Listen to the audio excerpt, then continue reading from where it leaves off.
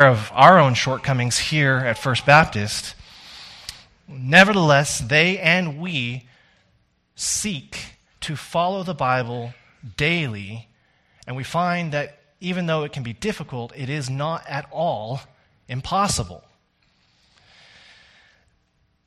When the Bible is understood and obeyed wholeheartedly, we all can attest to the fact that it leads to a joyful, fulfilling pattern of life that knows frequent blessing from God.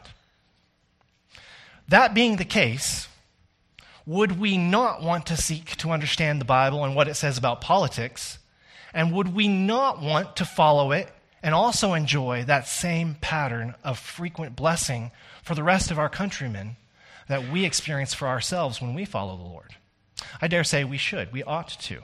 And so this morning, there are 4 questions, and I have to confess at the outset, this is a different sermon than I usually preach. You know my pattern. You know my approach. I pick a verse, we go exegetically, I try to expose the meaning of the verse, I try to draw the meaning out, we talk about it exhaustively. An hour goes by, we've looked at 2 or 3 verses, okay? Now today is a different sermon, one that I don't do often, that I almost never do, to be perfectly frank. It is what you would call a topical sermon, which from the school of thought that I come from is almost anathema. Like, we don't do topical sermons. We want to focus on the Word and what the Word says. But today, we're covering a broad topic, and as such, we're covering like 1,000 scripture verses, which is so difficult for me and even more difficult for you. But here's the thing. Don't flip in your Bible. You'll never hear me say this ever again. Okay? You know I love the Word, and you need to be flipping in the Word. I always try to draw your attention to the Scripture, but we don't have time for everybody to flip this morning. So trying to be cognizant of that, I've got all the scripture verses up on the screen that I'll be referencing. There's quite a number of them. I have sort of coached my assistant, the lovely and talented Lydia McAndrew, to know when I'm about to hit a certain verse so she can throw it up on the screen so you can see it. And this is the one time you'll hear me say this. Don't flip, just listen. And if you're like, well, I really wanted to know what that verse was that you mentioned in the sermon this morning, on the back panel of your bulletin, you will find most of those scripture verses listed. So you can find the general outline for today's message along with those scripture verses on the back panel of your bulletin if there's any question. You can look them up when you get home. But today's message, we're going to be covering 4 questions. 4 questions which we need good answers to if we're going to vote in a way tomorrow that will honor the Lord. Question number 1, how should Christians understand their responsibility to government in voting? Number 2, should Christians, and this is a significant question that we should ask ourselves, should Christians vote only for Christians? Should we restrict our vote to only electing individuals who self-identify as Christian to higher office? Number 3, how do we prioritize the political issues biblically? And then number 4, to borrow a book title from Chuck Colson, now how shall we vote? This is the ultimate question that we're going to be aiming at later in the morning.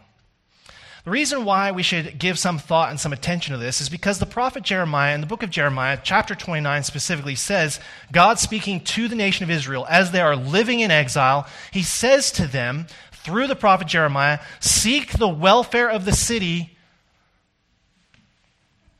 Seek the welfare of the city where I have sent you into exile, and pray to the Lord on its behalf. For in its welfare you will find your welfare. Now, right off the bat, what we need to understand is that our good, our well-being is not found only in our own individual existence. We cannot, as Christians, turn a blind eye to the world around us because God won't let us. Christianity and following Jesus Christ is a life that is committed to love. And as God says through the prophet Jeremiah, we find our happiness, we find our welfare not only in our own walk with the Lord, but also in the well-being of the world around us, which means that politics absolutely comes into play because politics has to do with the good of the world around us. To ignore politics, then, is to ignore the opportunity that we have to seek the welfare of the city, of the province, and of the nation. And if we look at scriptures, we will find there are multiple examples of individuals in both the Old Testament as well as the New Testament who took their faith in God and applied it to their political involvement. Yes, you find politics in the Bible. You're sitting there, you're asking yourself the question, I've read the Bible, I don't remember this showing up anywhere. As a matter of fact, you do find it in multiple places. I'm going to draw your attention to three specific examples. The first is Daniel chapter 4, verse 27. Again, don't flip, just listen. The prophet Daniel, who is living in exile, who's been dragged out of Jerusalem by the Babylonians, specifically by this fellow named King Nebuchadnezzar, he is elected, if you will, to higher office by the king. He is chosen to be one of the king's counselors and one of the advisors. And in Daniel chapter 4, the prophet Daniel goes to the king, King Nebuchadnezzar, and he says to him, "Therefore, O king, let my counsel be acceptable to you." He says, break off your sins by practicing righteousness and your iniquities by showing mercy to the oppressed, that there may perhaps be a lengthening of your prosperity. The prophet Daniel's advice to King Nebuchadnezzar is, hey, you want to lengthen your prosperity in this pagan country? You want to extend your rule, you a pagan king, over all these people? Then stop sinning. What a powerful statement. Show mercy to the oppressed and stop your sinning. And the word he uses, the literal phrase, he says, break off your sins. It's a way of calling him to repentance. Now, if you were to consider the political rhetoric that we hear oftentimes amongst all of the different politicians today, you would find that if Daniel were to imitate the example of many of our modern-day politicians, what Daniel might have said if he were running for office today in the 21st century would be something along the lines of this: "O King Nebuchadnezzar, I am a Jewish prophet, but I would never presume to impose my Jewish moral standards on your Babylonian kingdom. Ask your own astronomers and fortune tellers and soothsayers what they think, and they will guide you in your own traditions. And then follow your own heart. Be true to you. O King Nebuchadnezzar, you do you. It would not be my place to speak to you about right and wrong from my own tradition." You say, "Pastor, oh yes, just listen to the many politicians who claim a faith of some kind, but as soon as they acknowledge that faith, quickly then throw that faith under the bus in order to pronounce something that is more secular and more appealing to the masses." Is that the example that we have from the prophet Daniel? No. He says to King Nebuchadnezzar, "King, break off your sins." Now, the text doesn't say it in Daniel chapter 4, but you have to assume that the conversation continued, that there were words spoken which are not recorded for us in the book of Daniel. King Nebuchadnezzar almost certainly said to Daniel, "Okay, what sins? What are you talking about?" And Daniel almost certainly sat down with him and said, "Let's look at specific policies that you're instituting. Let's look at specific practices that you're implementing, and let's consider whether these things are godly." You can believe that Daniel almost guaranteed had that conversation, though it's not recorded for us in the scriptures. But we also find this not only in the book of Daniel, we also find examples of this in the New Testament, and specifically an individual by the name of John the Baptist. In the New Testament, there is this individual named John the Baptist. He's the last great prophet before Jesus comes. And during his lifetime, the ruler of Galilee was an individual by the name of Herod Antipas. He's known as a tetrarch. And he has been appointed ruler over that particular province by the Roman emperor. And as the representative of the Roman Empire, all of the people in that particular part of the world, including John the Baptist, were subject to his rule, to Herod's rule. And Herod, the other interesting thing to note is that Herod was not from Israel. He was an Idumean. He was from the country of Edom. And so his reign was resented by the Jews, deeply resented. Matthew's gospel tells us that John the Baptist had been rebuking Herod the Tetrarch for a specific personal sin in his life. In Matthew chapter 14, it says, "Herod had seized John and bound him and put him in prison for the sake of Herodias, which was not his wife. The scripture tells us it was his brother Philip's wife, because John, this is John the Baptist again, had been saying to him, it is not lawful for you to have her. And then Luke's gospel adds just a little bit more detail to this. This is Luke chapter 3, verse 18. It says, John the Baptist, he preached good news to the people, but Herod the Tetrarch, who had been reproved by him for Herodias, his brother's wife, and for all the evil things that Herod had done, added this to them all, that he locked up John in prison. Now, certainly the expression, all the evil things that Herod had done, included many evil actions that he had carried out as a governing official in the Roman Empire. And it was not limited exclusively to the fact that he was trying to connect with his brother's wife, trying to hook up with her. John the Baptist rebuked him for all of his crimes.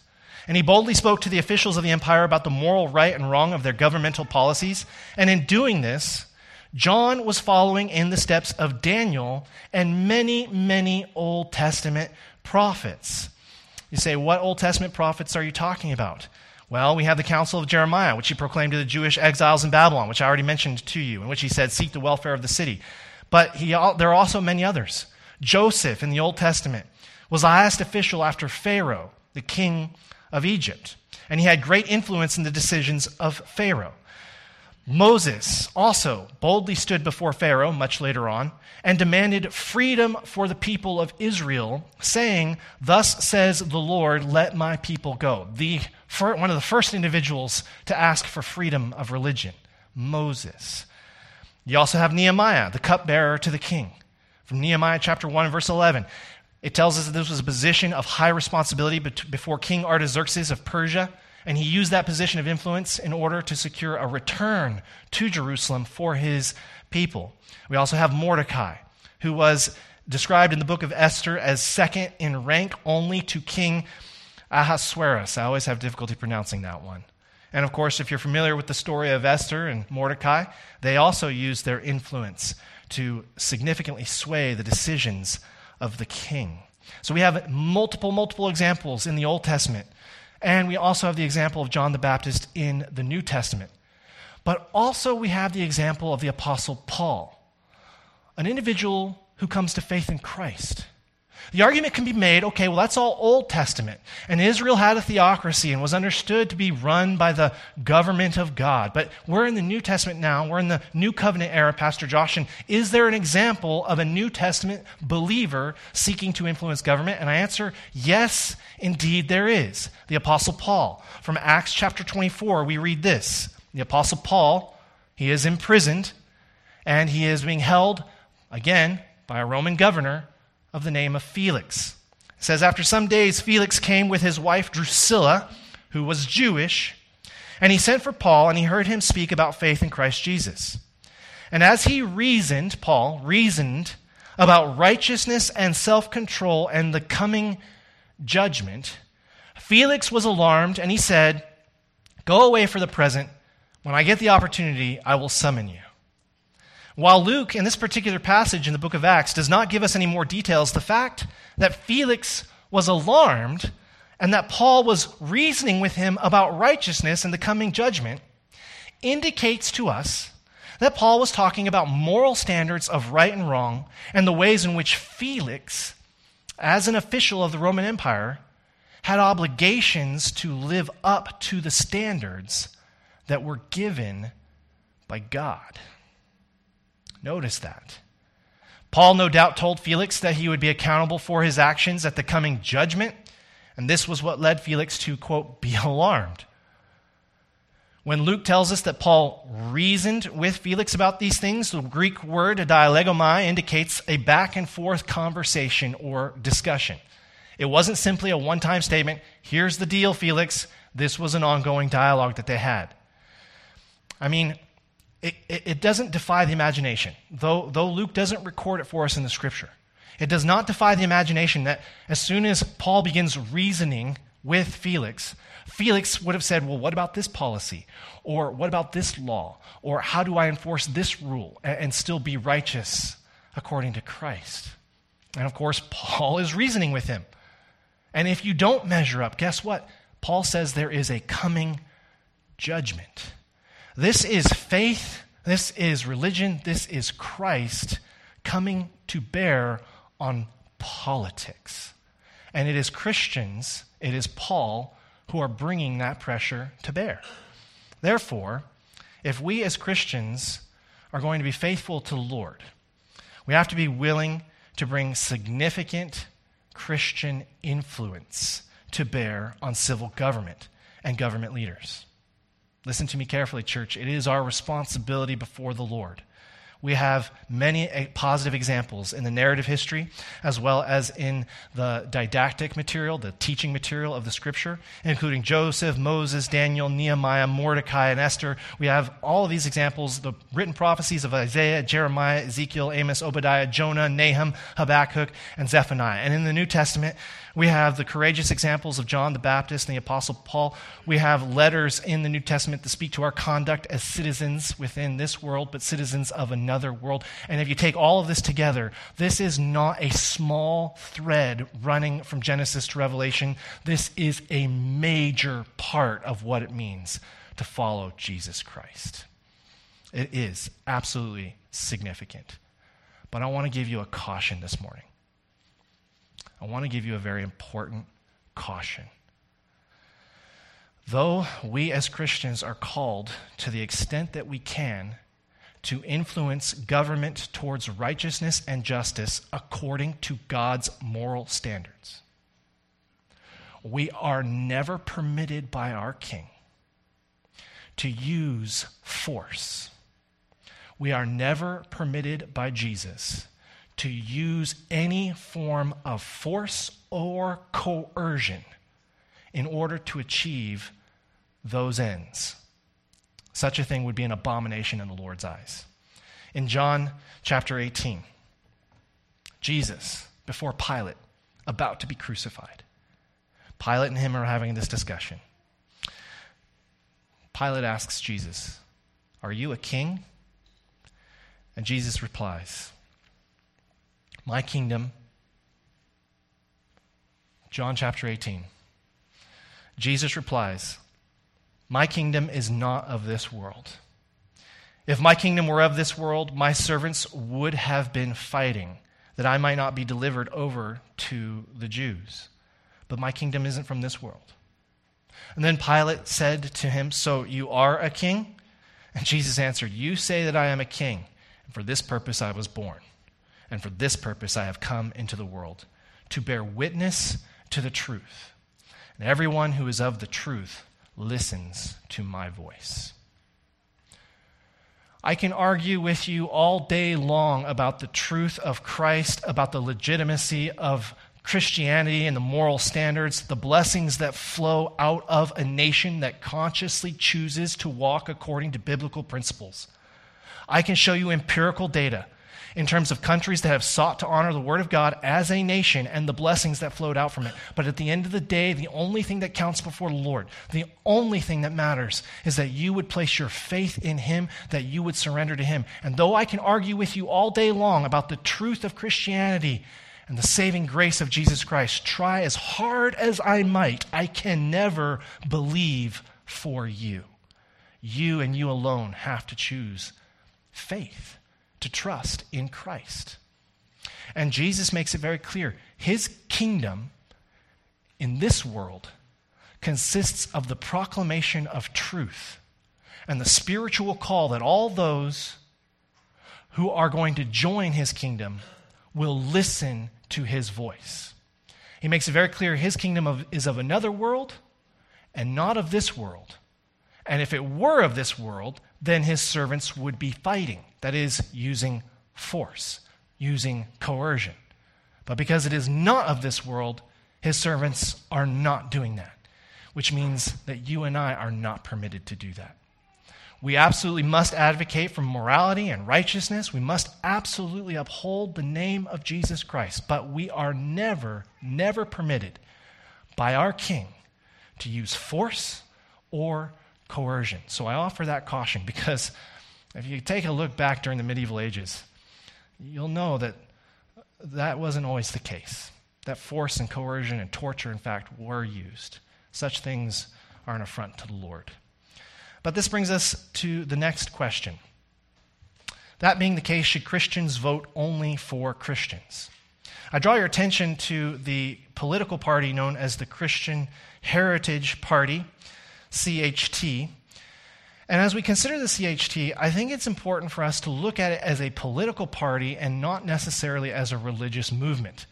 Now, if you've read any of the documents on the CHT website, you could be forgiven if you were a little bit confused.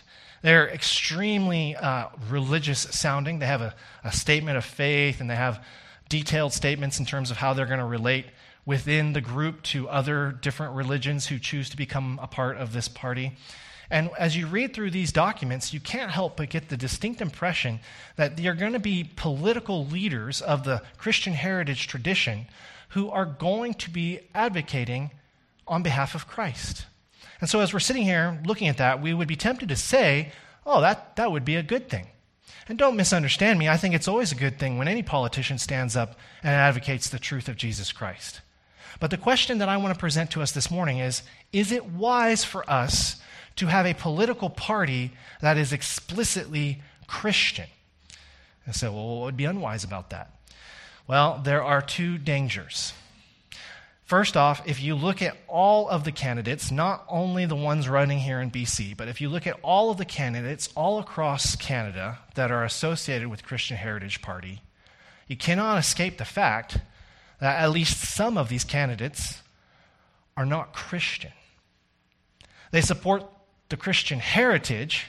They are in favor of the founding of our country as a Christian founding, yet they themselves are not explicitly Christian. And they've been clear about that, some of these different political individuals.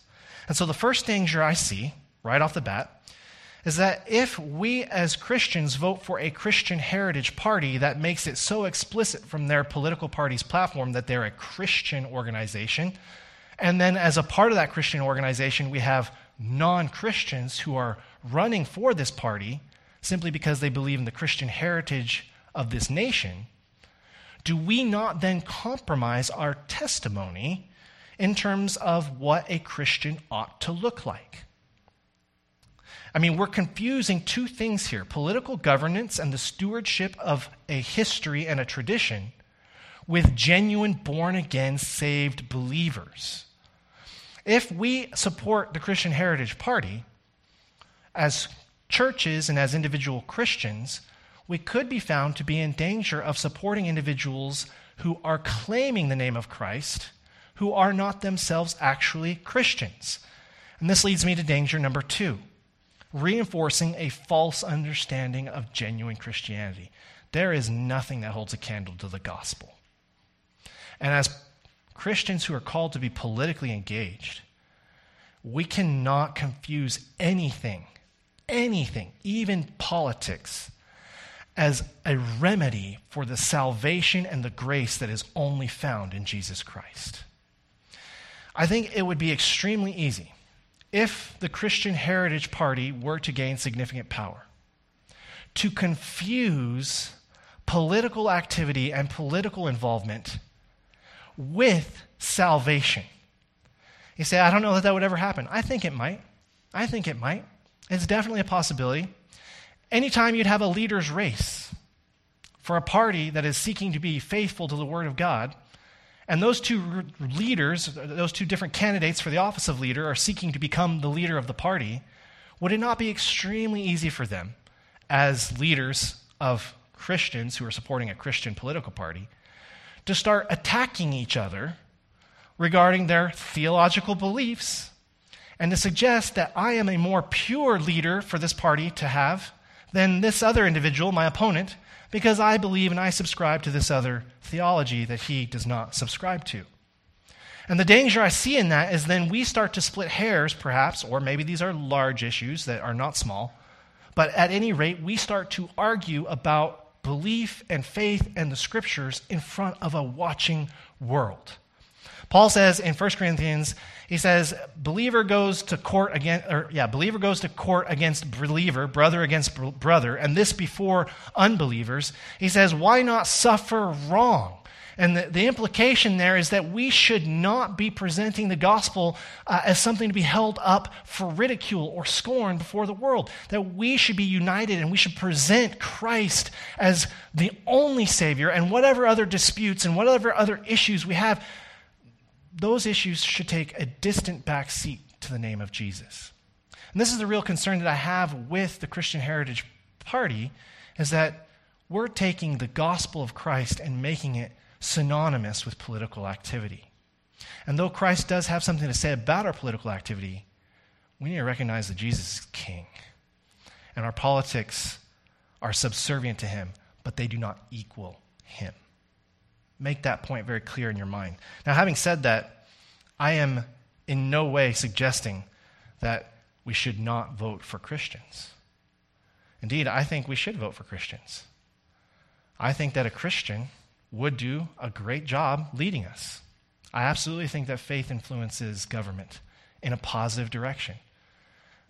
But I would caution us against binding ourselves to a party that claims the mantle of Christianity and is ultimately a political party. I would caution us against it. I'm not saying don't vote Christian Heritage.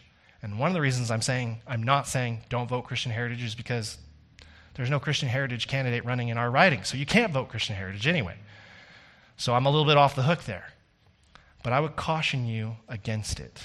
It is something that we should be very careful of. But additionally, we have to recognize that God uses all manner of individuals to achieve his purposes who are not believers.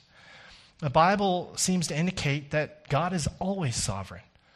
The Bible absolutely indicates that God is always sovereign, which means any government authority that is put into place ultimately serves his purposes. But we also know in the Bible that God used a number of kings and leaders to achieve his purposes who were not Christian. Pharaoh, king of Egypt, he raised Joseph to a position of authority over the whole country so he could save much of the world from famine.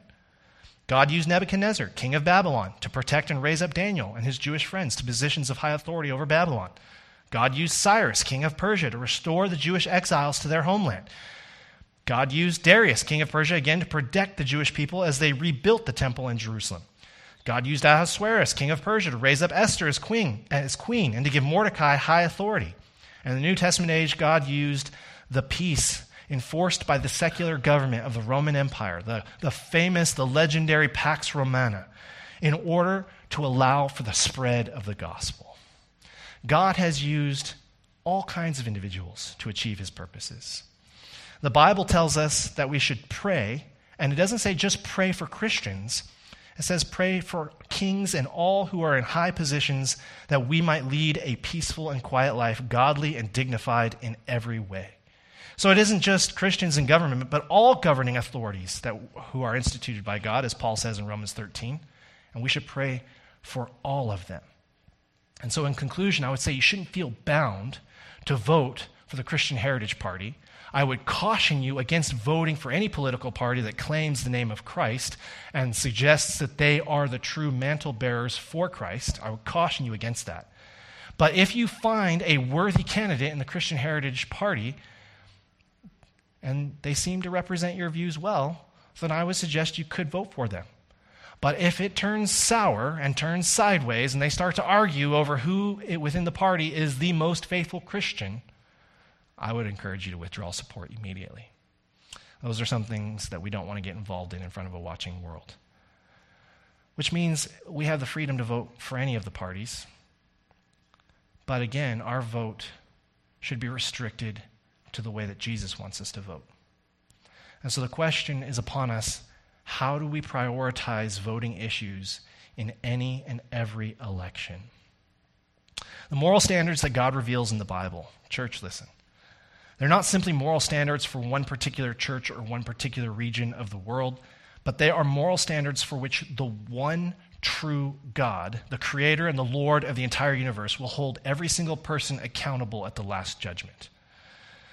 When Peter writes to the Christians living in a hostile, non-Christian culture, he tells them that their non-Christian neighbors are surprised when you do not join them in the same flood of debauchery, and they malign you. Then Peter goes on to say, they will give an account to him who is ready to judge the living and the dead. This fact doesn't change even when people don't believe in the Bible or don't think that it contains God's moral standards. Regardless of what people believe about the Bible, it is true. And it will judge all of us on the last day. And so a Christian worldview affirms that there is only one true God over the whole world, and that the moral standards that he has given in the Bible are the only ones by which he will judge every single human being. And we further recognize that those moral standards, if we follow them, will bring his blessing. Which means as we approach our voting decisions, we need to vote in a way that is consistent with God's moral standards. You say, how do I know to prioritize these things? I would suggest starting with the 10 Commandments, the Decalogue as it's also known. In Exodus chapter 20, verses 1 to 17, don't flip there, just listen. I'm not going to have this all up on the board. The first 2 commandments deal with the fact that the Lord is God. The 3rd commandment deals with taking his name in vain. The 4th commandment says, remember the Sabbath day to keep it holy. And then the 5th commandment starts to talk about relationships we have with other people. 5th commandment, specifically children to parents. 6th commandment, murder. 8th and 9th commandment have to do with property and giving false witness or false testimony, property and perjury. And it goes on and on from there. But what we see in these commandments, commandment number 1, I am the Lord your God. You shall have no other gods before me. Now, I recognize that I want to worship the Lord according to the dictates of my conscience. And I also recognize that I hold certain views about what that means according to Scripture that others might not share. Now, if someone who were to rise to power with whom I would disagree politically, I would never want them to pass a law that would infringe upon my ability to worship God according to the dictates of my conscience. Which means that as Christians, looking at the 10 Commandments, recognizing the value of their order, the very first thing we should prioritize, which we should be passionate about, is religious freedom. The freedom of all people to draw near to God in all places in a manner that they think is consistent with their conscience and whatever faith tradition it is that they hold to. We should be standing up for religious freedom. That should be our number 1 political issue. And I'm here to tell you, if you haven't been paying attention, religious freedom is absolutely under assault in this country. I'll just mention a few examples. Time is short. It's getting away from us this morning. But I'll draw your attention most notably to the TWU, Trinity Western University versus Law Society of British Columbia, and the ruling that was handed down restricting this university from establishing a law school on the basis of the fact that they were utilizing a community covenant, an agreement amongst their student body that would stipulate a certain moral code. Now, the reasoning that the Law Society of British Columbia came up with for why they would not accredit this organization, they wouldn't accept lawyers from TWU, was that they found that community covenant was discriminatory. To which TWU said, yes, it is. It absolutely is. We are trying to establish a Christian student body, and we do not feel we're infringing on the rights of anybody who is LGBTQ or any other type of sexuality or any other type of religion, because there are other law schools, even here in the province of British Columbia, which they can go to. What TWU was very clear about was that they are a faith community, a religious institution of education, and they wanted to educate their students according to their religious beliefs and standards. And of course, if you're all familiar with the TWU ruling, their privilege to do that was struck down. It was determined by the Supreme Court of Canada that it infringed upon the rights of LGBTQ individuals, that it discriminated against them, which nobody denied. But the issue was, do we have the freedom in this country to establish an organization based upon religious convictions, or don't we? To which we have the answer. You can do it so long as it does not conflict with rights that are deemed to be more important than religious freedom. Notice that. As long as what we are doing does not conflict with anyone else's rights, then we can do it. But as soon as we come into conflict with another group that is deemed to be of a higher priority, religious freedom is shelved. That ought to terrify us as a church. Second issue, Ontario doctors forced to provide referrals for patients seeking euthanasia. Violation of the conscience. This is from May 15th, 2019. The case was the Christian Medical and Dental Society versus the College of Physicians and Surgeons of Ontario. The Court of Appeal in that particular province concluded that the policies infringe physicians' religious freedom by requiring them to either violate their convictions or abandon their practice area rather than face prosecution for failing to do so. Notice the language. That's a direct quote from the ruling.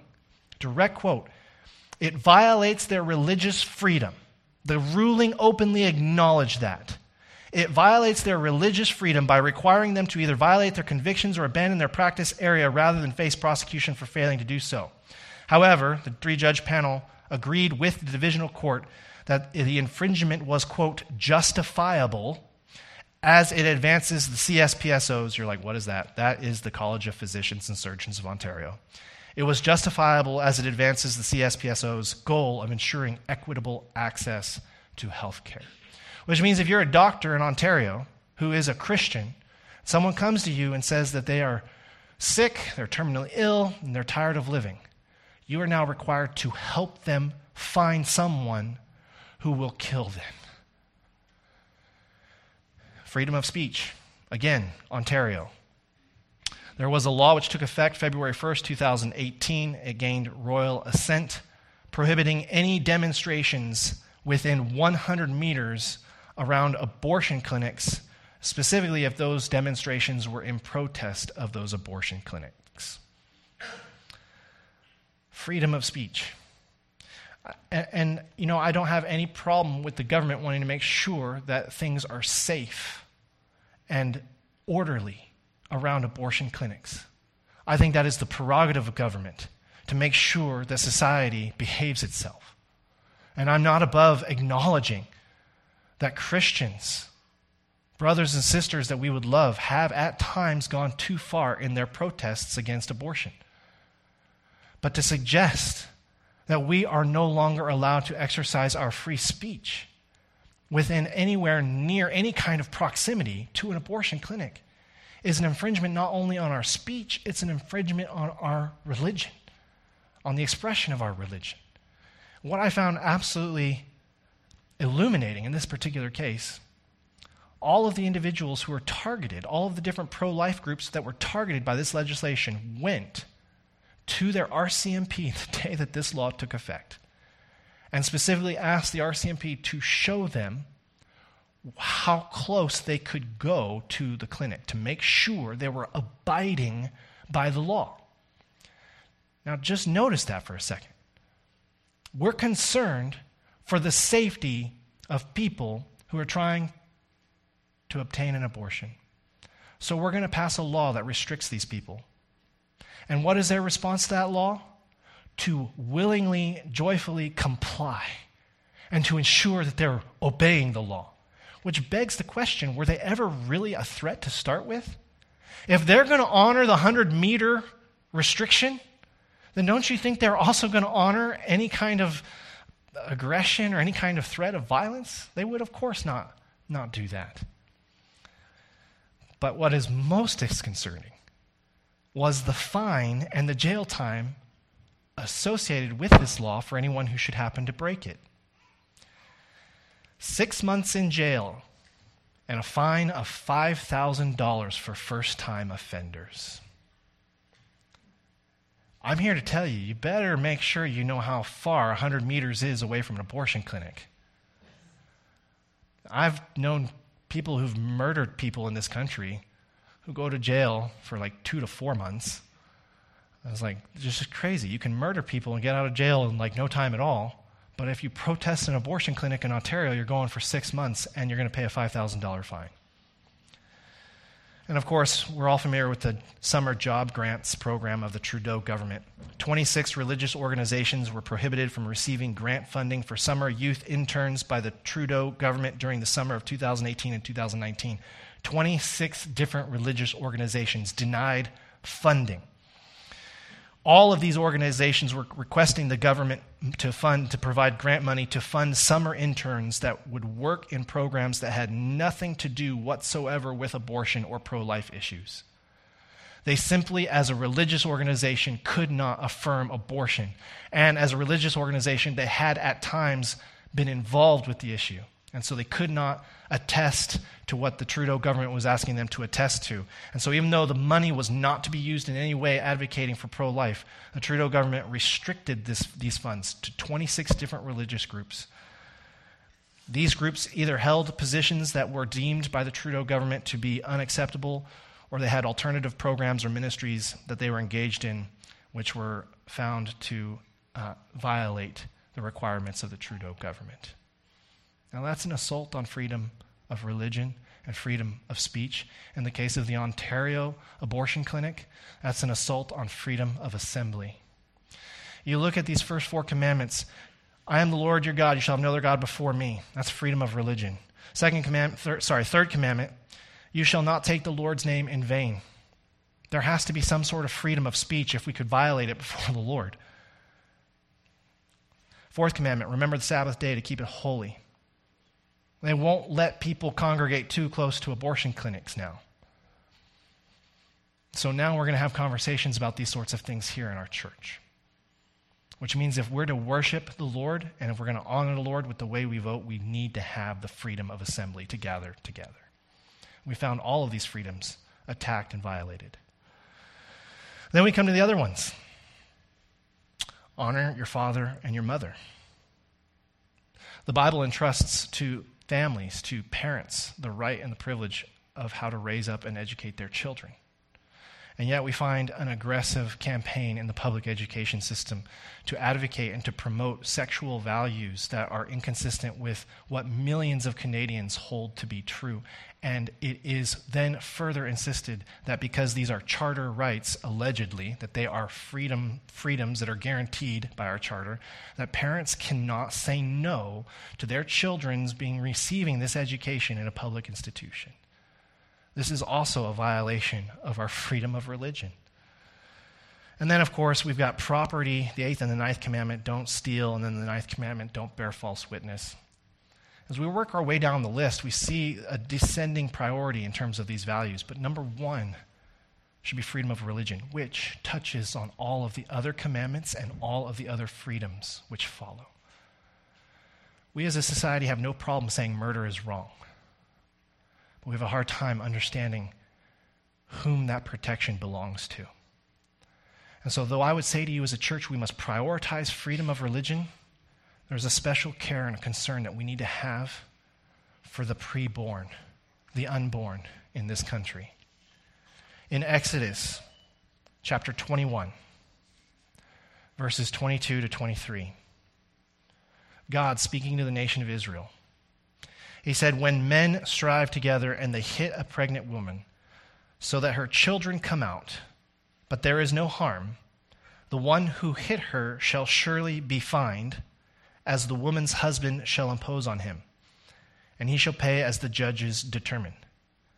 But if there is harm, then you shall pay life for life. The Bible says, thou shalt not murder. And we here in Canada, we don't have any problems with that. Yes, we agree. We as a society cannot allow people to be murdered. The debate comes in when we say preborn children, or as the secularists will insist, preborn fetuses are not people. They are not persons. They are not deserving of the same protections as the rest of the individuals within society. But again, as we look to God's word, God draws no distinction, and there is no difference between an adult grown man and a preborn child. And if two men, the way that this law reads in the Old Testament, if two men are fighting and a preborn child is injured such that the mom miscarries that child, then the men responsible for that injury are liable to the death penalty. Which means that God's word declares emphatically in the case law of the Old Testament that God places the same value on the life of the unborn, the preborn, as he does on you and me. James chapter 1, verse 27 says that this needs to be a special consideration for us. Religion that is pure and undefiled before God the Father is this: to visit orphans and widows in their affliction, and to keep one's self unstained from the world. A pure religion, a holy walk with the Lord, is going to prioritize widows and orphans. Those are the weakest members of our society. The principle, what do widows and orphans have in common? The fact that society in this century didn't care about these groups of individuals. They were not regarded. They were not looked after. And so what James is saying is this is holy religion. Those individuals who worship God must prioritize looking after the weakest members of society. And knowing that God places no difference, there is no distinction between an adult and an unborn, preborn child, who do you think today in the 21st century is the weakest, most vulnerable individual in our society? The unborn. Something like 100,000 children are murdered in this country annually, every year. Our hands are stained with blood if we do not speak out about these issues. So you say, okay, Pastor, how shall we vote? You need to prioritize religious freedom. And you need to prioritize the unborn and the preborn. Okay, good to go. Which candidate is going to do that out of all the political parties? None of them. None of them. Are you sad? Because I am. Are you disappointed? I am.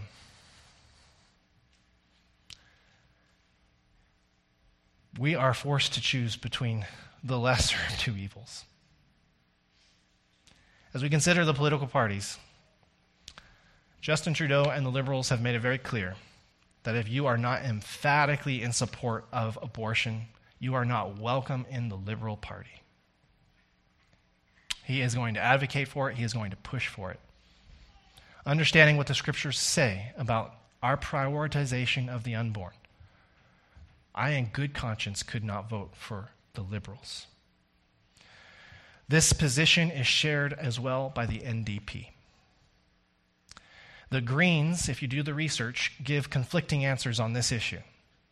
To this day, I don't really know how the Greens feel about it, and I can't tell you what to make of their arguments in this particular instance. In one case, the Greens say that they would allow the members of the Green Party to vote their conscience on this issue. And in another instance, they say, whatever happens, we as a Green Party will never support restriction to access for women's, as they say, reproductive rights. So which is it? Your members can vote their conscience? Well, what if their conscience leads them to wanting to vote against abortion, to restricting access? Well, in that instance, we won't let them vote their conscience. I don't know what to make of it. I'm not confident.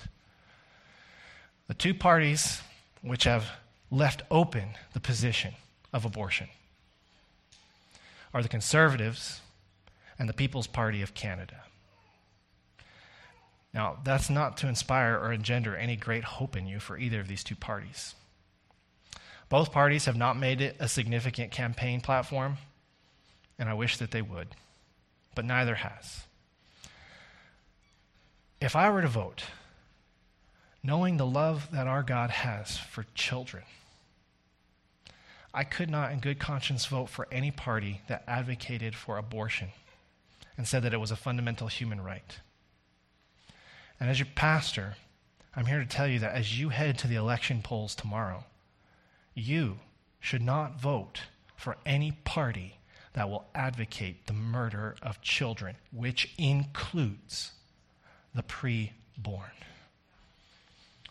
This is a good moment for you to say amen. Thank you, Lydia.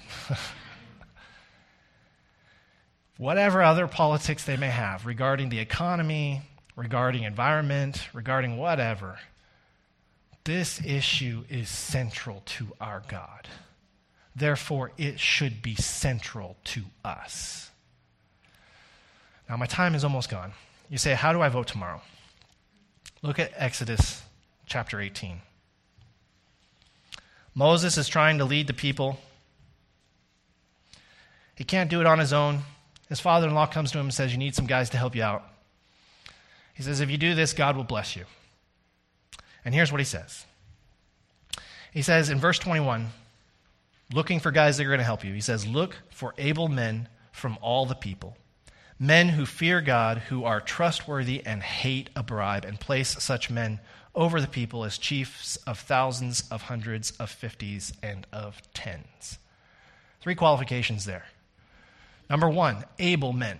That is, they are competent. They actually know how to do the job that they're being asked to do.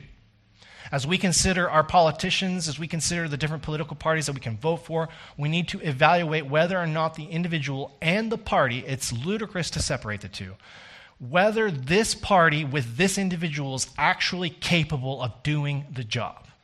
That is something we have to evaluate.